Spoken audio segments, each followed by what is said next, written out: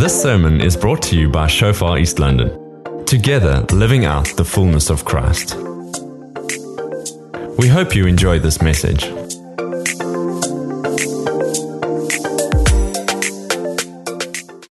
My dad, Rion, passed away from a heart attack 2 weeks ago at the age of 70. His sudden death rocked me. And I have questions.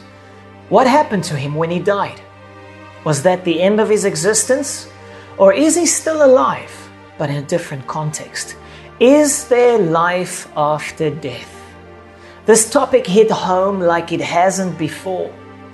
I've done multiple funerals. The toughest ones are when the one who died is young. Over the last 2 years, we've had a 3-year-old drown in a pool, a 4-year-old suddenly die from a brain disease, and a 12-year-old instantly die in a car crash. In each of these cases, we were there at the morgue or in the hospital where the last breath was breathed. Every time it felt like a truck drove over me. To see the family devastated, struggling with questions and pain. You see, death tends to hit us between the eyes, even as it did me when my dad suddenly died. His heart stopped beating and my heart was shattered. For many, when tragedy strikes, they ask, where is God in this? Surely God is not good. If He did this or allowed this, He's not good. And this at times develops into anger and disappointment that can lead to us saying, there is no God. And even if there is a God, I want nothing to do with Him. If He allows little kids to die, no thank you. And I can understand such sentiments. We struggle to understand death, pain, and disappointment. Is that the end? Do we simply disappear in that moment when we breathe our last? Is it an eternal nothingness? Or do we live on? Will we be reunited with our loved ones again? Or is that a pipe dream? You see, many claim to know beyond a shadow of a doubt. They claim that this life is all we have and then nothing. When we look at these things on a surface level, it might seem so, but when we just scratch below the surface and we ask the right questions, we might be surprised with the answers we get. My grandfather, Professor Kobus van Zyl, was a brilliant man. He was a professor of surgery at the University of Stellenbosch, a gifted man. He was a man of science, an intellectual, and he did not believe in the existence of God or in life after death. He was offended with the church. He felt that Christians were hypocrites. He did not feel the need to attend church. So one day, my grandfather, as he was driving home from the hospital, he suddenly felt this pain in his chest. He realized that he was having the symptoms of an impending heart attack. So he turned around quickly, drove back to the emergency rooms at the Tygerberg Hospital near Cape Town. He walked into the ER and he informed the doctors and nurses of the symptoms he was feeling. He knew them well, put him in one of the wards to monitor him. Later on that day, he had a massive heart attack. The medical staff did all they could to resuscitate him. At some point, he was shocked with a defibrillator to get his heart going again, and something unexpected took place at that moment. The next moment, my grandfather was sitting against the ceiling, looking down upon his body and the doctors and the nurses who were working on him to bring him back to life. To his great shock, his spirit had left his body, and he was aware of what was happening around him. Later on, as he was brought back to life, he returned to his body. This experience had a huge impact on him. His previous confidence that there is no life after death was shaken. He shared this experience with his family and made a small carving from a piece of wood of what he saw as he looked down upon his body from the ceiling.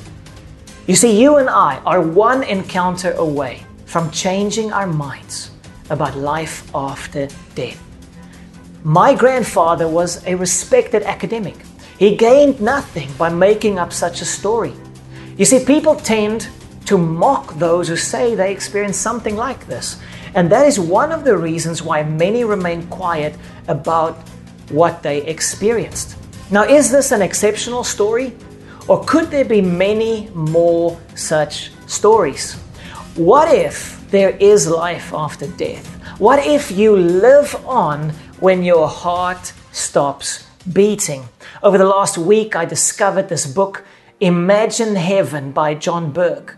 The book is based on the study of NDEs, or near-death experiences.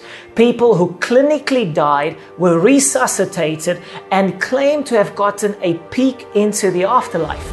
He includes over 100 NDE stories of doctors, professors, bankers, and children. People who had no benefit in making up these stories. It's incredible that many of the accounts are exactly the same as my grandfather's. While the person was being resuscitated, they were suddenly sitting against the ceiling, looking down upon their body. There are thousands upon thousands of similar stories, and many peer-reviewed scientific studies have been done to evaluate if these accounts are true and trustworthy. The stories shared by many who had NDEs are of a heavenly place having a beauty surpassing Earth's favorite holiday destinations.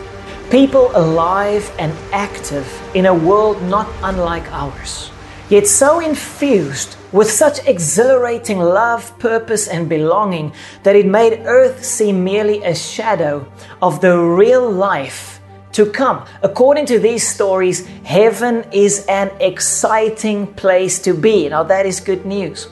With the advent of modern medicine and superior resuscitation techniques, the prevalence of people being brought back from clinical death has soared. In 1982, a Gallup poll reported that 8 million people have had near-death episodes, according to the New York Times. In the past 40 years, studies in the United States and Germany suggest approximately 4.2% of the population has reported a near-death experience, an NDE. That's 1 out of every 25 people, or in our case, nearly 2 million South Africans. So this book and the stories I've read by respected doctors has certainly opened my eyes to the realities of life after death. I know for many this is extremely difficult to accept. But today I want to stir your faith. I want to give you evidence for life after death and motivate you to make your life count. In the light of heaven, everything on earth looks different. Time is running out. Your life is like an hourglass or sand clock. When you look at the bottom part of the hourglass, you can see how much sand has fallen through. You know how long you've been alive, 20 or 30 years, and that's the amount of sand you see at the bottom. You know how much time has passed, but you do not know how much sand is still available, how much time is still available. The grains of sand will stop at some point, and life here on earth will come to an end. We tend to ignore the topic of death and how much time we have left. We tend to think we're going to live for a very long time. But the truth is that time is running out for all of us. Your life will come to an end. Are you ready? And as the grains of sand fall from above to below, did you grab hold of its full potential? Did you invest the moment well? Or did it slip through your hands? Another wasted moment. What if we could make every grain of sand, every moment in time count? Psalm 90, verse 12 says, "Teach me to number my days, that I may gain a heart of wisdom."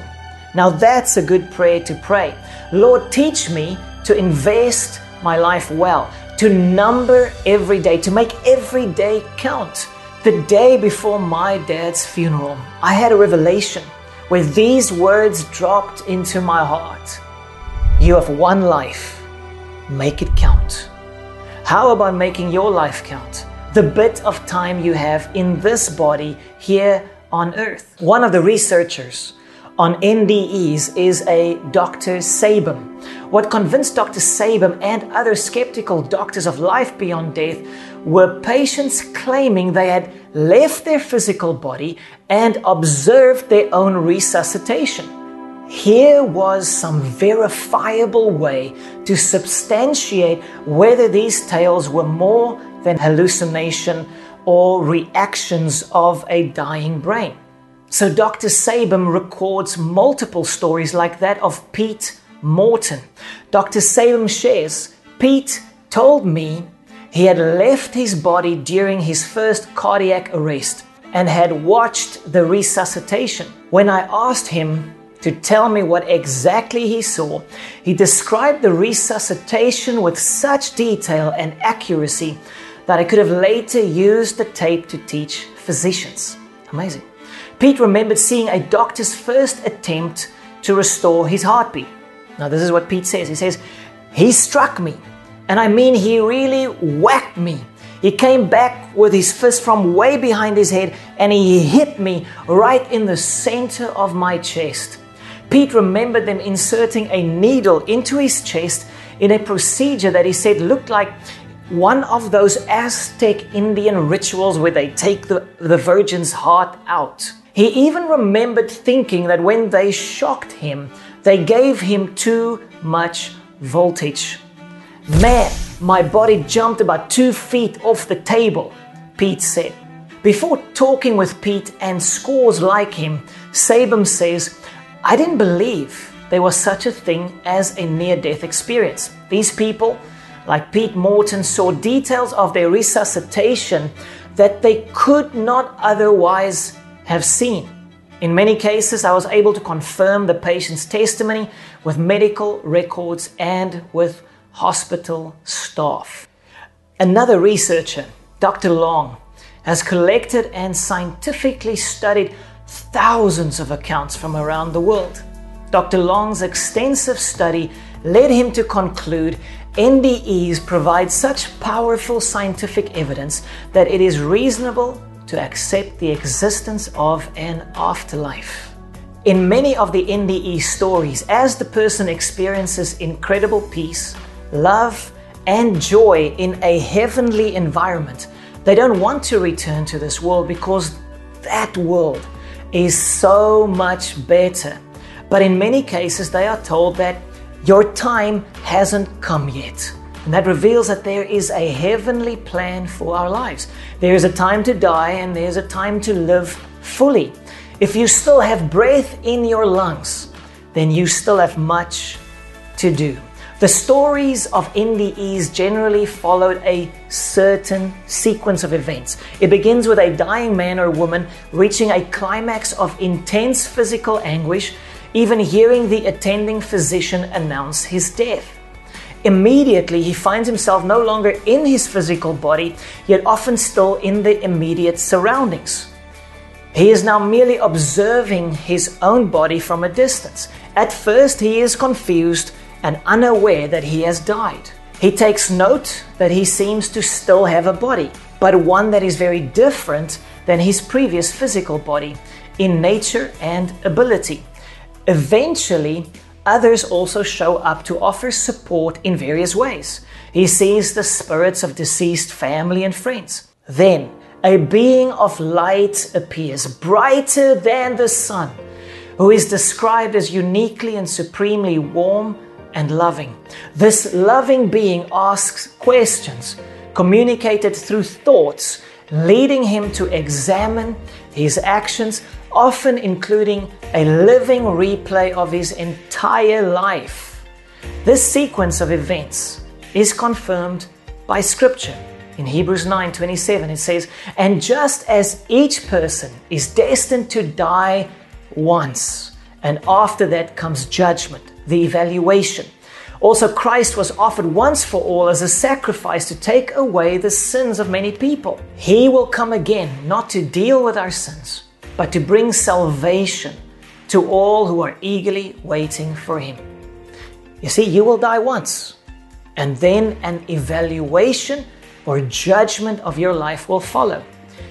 Did you make your life count? That's the question. The good news is that Jesus also died once, a sacrifice for all your and my sins. There is forgiveness found in Him. Simply ask Him for it. Also, forgiveness for wasted time, for a wasted life. It's never too late to get your life moving in the right direction. Jesus is bringing salvation and making salvation available to all who calls upon His name. Now the sequence of an NDE continues. Afterward, he encounters some sort of boundary, seemingly the border between earth life as he knows it and eternal life. But at the edge, he discovers he must return to earth because it is not yet his time to die. He protests and does not want to return due to the powerful feelings of peace, joy, and love enveloping him. But even though he is resistant, he finds himself back in his physical body and continues to live. Thousands of such stories have this trend in it. And then after reading close to 1,000 NDE stories, the most common thing the author heard was how impossible it is to put it into words. Listen to the expressions of people's struggle. There are no human words that even come close, says Crystal. There are no words to express His divine presence, says Gary. What I saw was too beautiful for words, a Dutch patient. The kind of love that I experienced there cannot be expressed in words. Suresh. Each one sharing their incredible encounters. How you think about heaven affects everything in life. How you prioritize love, how willing you are to sacrifice for the long term, how you view suffering, what you fear or don't fear. We need to picture, or at least try to picture, how magnificent, how spectacular, how much fun heaven will be, how much of what we love about this life and more awaits us in heaven. Unfortunately, not every NDE is positive. It seems that at least 50% of NDEs are extremely negative. Dr. Maurice Rawlings did not believe in God or the afterlife when he had a harrowing experience one evening in 1977. While doing a stress test, a 40-year-old man had a cardiac arrest and dropped dead in his office. 3 nurses rushed in and began CPR while Dr. Rawlings started external heart massage, but the heart would not maintain its own beat. Dr. Rawlings recalls the patient began coming to. He said, whenever I would interrupt my compression of his chest, the patient would again lose consciousness, stop breathing, and die once more. Each time he regained heartbeat and respiration, the patient screamed, "I am in hell." He was terrified and pleaded with me to help him. The doctor says, I was scared to death. In fact, this episode literally scared the hell out of me, he says. After several resuscitations, the man pleaded, "Don't you understand? I am in hell. Each time you quit, I go back to hell. Don't let me go back to hell." The doctor says, I dismissed his complaint and told him to keep his hell to himself until I finished getting this pacemaker into place. But the man was serious. He said, "How do I stay out of hell? Pray for me," he begged. "Pray for me." The doctor says, "What a nerve." I told him I was a doctor, not a preacher. "But pray for me," he repeated. It was a dying man's request, so Dr. Rawlings drew on the little bit of Sunday school he remembered, even if he didn't believe it himself. He had the man repeat after him while he continued to work. "Lord Jesus, I ask you to keep me out of hell. Forgive my sins. I turn my life over to you. If I die, I want to go to heaven. If I live, I'll be on the hook forever." The patient's condition finally stabilized. And a couple of days later, Dr. Rawlings asked his patient to explain what he saw in hell. The patient could not recall any of the unpleasant events. Only pleasant ones when he again flatlined after the prayer. So something shifted after that prayer. Rawlings reflects, apparently, the experiences were so frightening, they were subsequently suppressed far into his subconscious. He does recall standing in the back of the room and watching us work on his body there on the floor. He also recalls meeting both his deceased mother and stepmother during one of these subsequent death episodes. This experience after the prayer was very pleasurable, occurring in a narrow valley with very lush vegetation and a brilliant illumination by a huge beam of light. He saw his birth mother for the first time. She had died at age 21 when he was 15 months old. This event changed Dr. Rawlings' beliefs, and after doing his own research, he writes in the book Beyond Death's Door, not all death experiences are good. The unpleasant experiences in my study have turned out to be at least as frequent as the pleasant ones. Heaven, a place of incredible peace, joy, and love.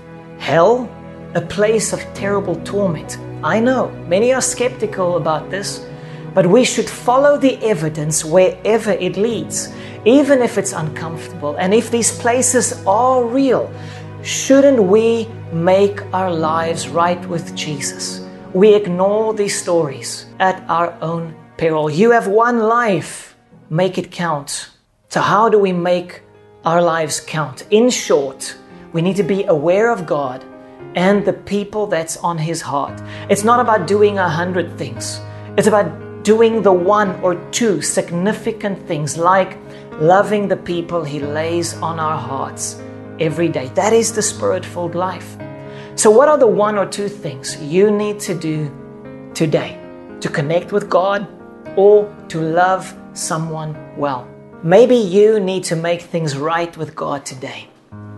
Maybe you have found excuses why you don't want to turn to God.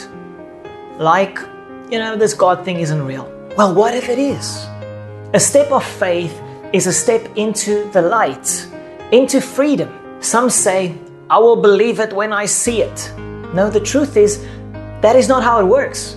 You will see it when you believe it. Childlike trust gives us eyes to see what the proud cannot see. Take that step today. You have nothing to lose, only heaven to gain. The glorious being of light, Jesus, who shines brighter than the sun and who loves you with a perfect love, is ready to meet with you right now. So pray this prayer with me and make your life count. Father God, if you are real, I want to know you. If heaven is real, I want to go there one day. Lord Jesus Christ, forgive me all my sin, wash me clean, and make me a new person. I have one life. I want to make it count. In Jesus' name, amen. Thank you for listening. Find more on Shofar East London's podcast channel. Let's do life together.